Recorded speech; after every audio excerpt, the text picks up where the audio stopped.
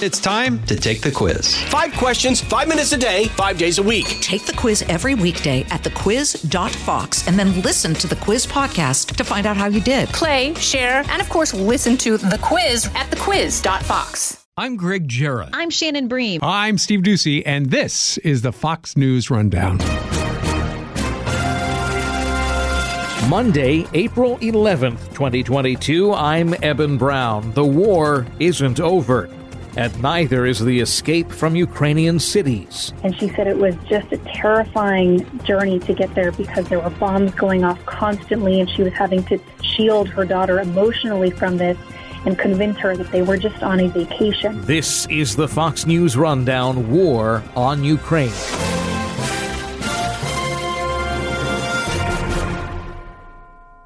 Hey, it's Clay Travis. Join me for Outkick the Show as we dive deep into a mix of topics. New episodes available Monday to Friday on your favorite podcast platform, and watch directly on Outkick.com/watch. Millions of Ukrainians have left their country, their homes. They're now in Poland or elsewhere in Europe. Some are hoping to come here to the United States or maybe Canada. But for all those millions now in a diaspora, there are millions who won't leave Ukraine, opting to find a place to ride it out in and around Lviv in the nation's west. So many have taken up at a small western Ukraine town known for being a holy place to Ukrainian Christians. Basically, it's been transformed into a refuge for the 7.1 million people who have been displaced in the country and are fleeing west. Many of them have come here. Fox News correspondent Alex Hogan has been in Ukraine and just today visited this small town called Strach. The town and the clerics there can only do so much, and they must do it even as Russia is thought to be ready to make more numerous and more deadly incursions. She speaks to us from Lviv. They can sleep here. Their kids can learn there. They can go to school. They know that they will have somewhere safe to sleep. They will be able to stay as long as they need.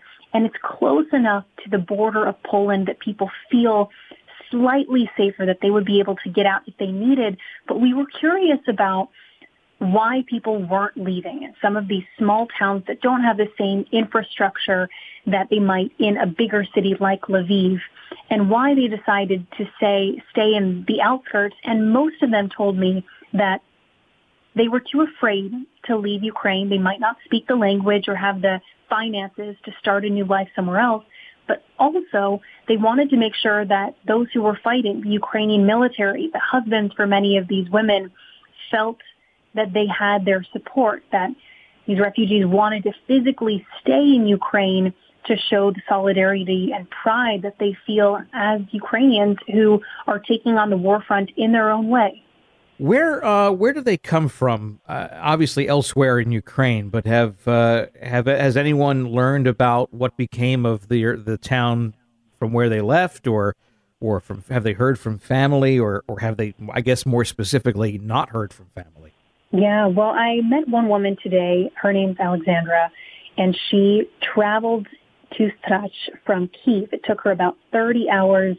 And she said it was just a terrifying journey to get there because there were bombs going off constantly, and she was having to shield her daughter emotionally from this and convince her that they were just on a vacation, and that's what they were doing. And she's now seen the images that have come out of Bucha, which is a small town outside of Kyiv, and the images of bodies that have been set on fire. These are men and women and children whose hands and legs had been bound before they were killed and thrown into ditches. And she has seen those images. She has seen that footage. And of course, she wonders what would have happened had she stayed. What would have happened if her daughter had stayed? So they said they will stay in Strach for the time being.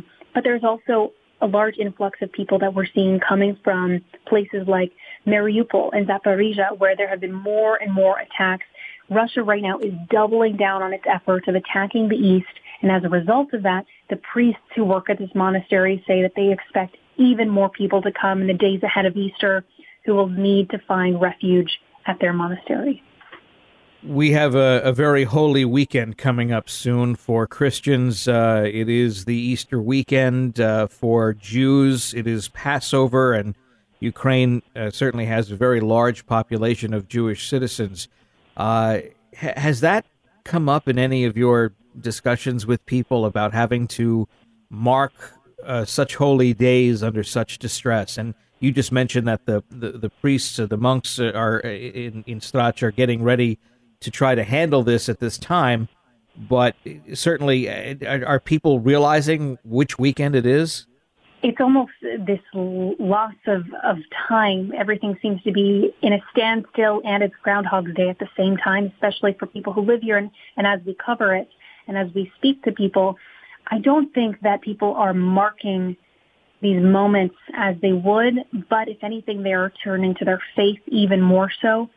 And there are funerals that are held in churches and synagogues every week to bury all of those who have died the previous week.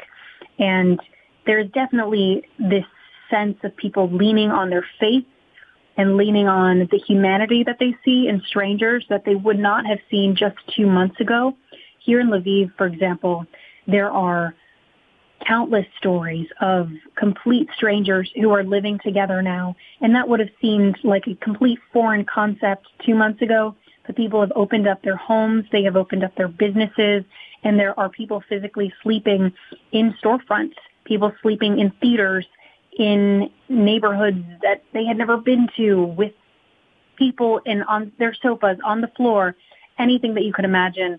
It has been this incredibly heartbreaking month for people here to see how much they have lost and how much their city has changed and their lives have changed forever. But at the same time, everyone that I talk with says that they are so overcome with the gratitude that they feel for complete strangers, not only here in the country, but the world of international aid organizations that are coming here to support them and bringing food and bringing medicine.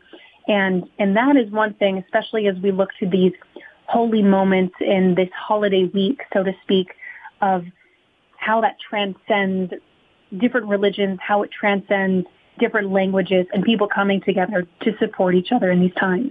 You've been hearing Fox News correspondent Alex Hogan speaking to us from Lviv, Ukraine. On the Fox News Rundown, War on Ukraine. We'll have more with Alex straight ahead. Alex, let's talk more about the Russian efforts and their changing tactics. There seems to be, as you mentioned before, now more of a focus on eastern Ukraine. There is news that Russia has moved one of its key generals, someone who was known for overseeing atrocities in Syria. They even called him the Butcher of Syria. His name is Alexander Dvornikov, and that he will now be leading the Russian military's advances back into Ukraine. That has to resonate with elected officials in Ukraine and the average person as well when they hear something like this.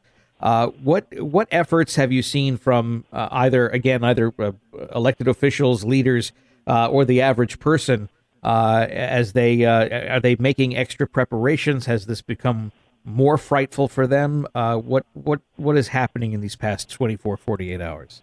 Yeah, well, this is a man who had previously led Russian troops against Syrian rebels during the civil war there. And as a result of that, the White House, we've heard them come out and say that the atrocities we've seen so far realistically will not let down anytime soon. We've also seen this 8-mile-long Russian convoy heading specifically to the east, to the Donbass region. As a result of that, we're seeing more and more refugees coming out of the east, coming to the west.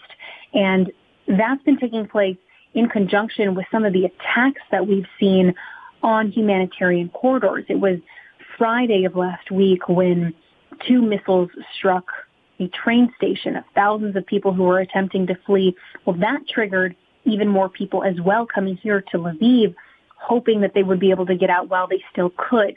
The military governors in the Luhansk region have been telling people throughout the last week, get out while you can, because of the situation that we've seen in Mariupol, how it is largely surrounded. And within the last day, Russian troops have managed to take even more territory. And now the mayor in Mariupol is saying that as many as 10,000 people have died in the city and that as many as 20,000 people could die. And that's because of the widespread hunger that we're seeing, the continued attacks. And we've heard accounts of people who live in Mariupol who say right now they're spending every single day laying on the floor of their apartment or whatever refugee site they have been able to find, be it a building or some piece of a building, because again, 90% of the buildings have been destroyed, and they're laying there just hoping that they will not hear the sounds of tanks. So as many people that have been killed, those who have managed to flee will carry these deep psychological burdens with them of having to live through that, not just for a couple days, but for now going on 6 weeks. Alex Hogan, Fox News correspondent, speaking to us from Lviv, Ukraine. Thank you for being with us on the Fox News Rundown, War on Ukraine. Thanks so much. You've been listening to the Fox News Rundown. Stay up to date by subscribing to this podcast at foxnewspodcasts.com. And for up-to-the-minute news, go to foxnews.com.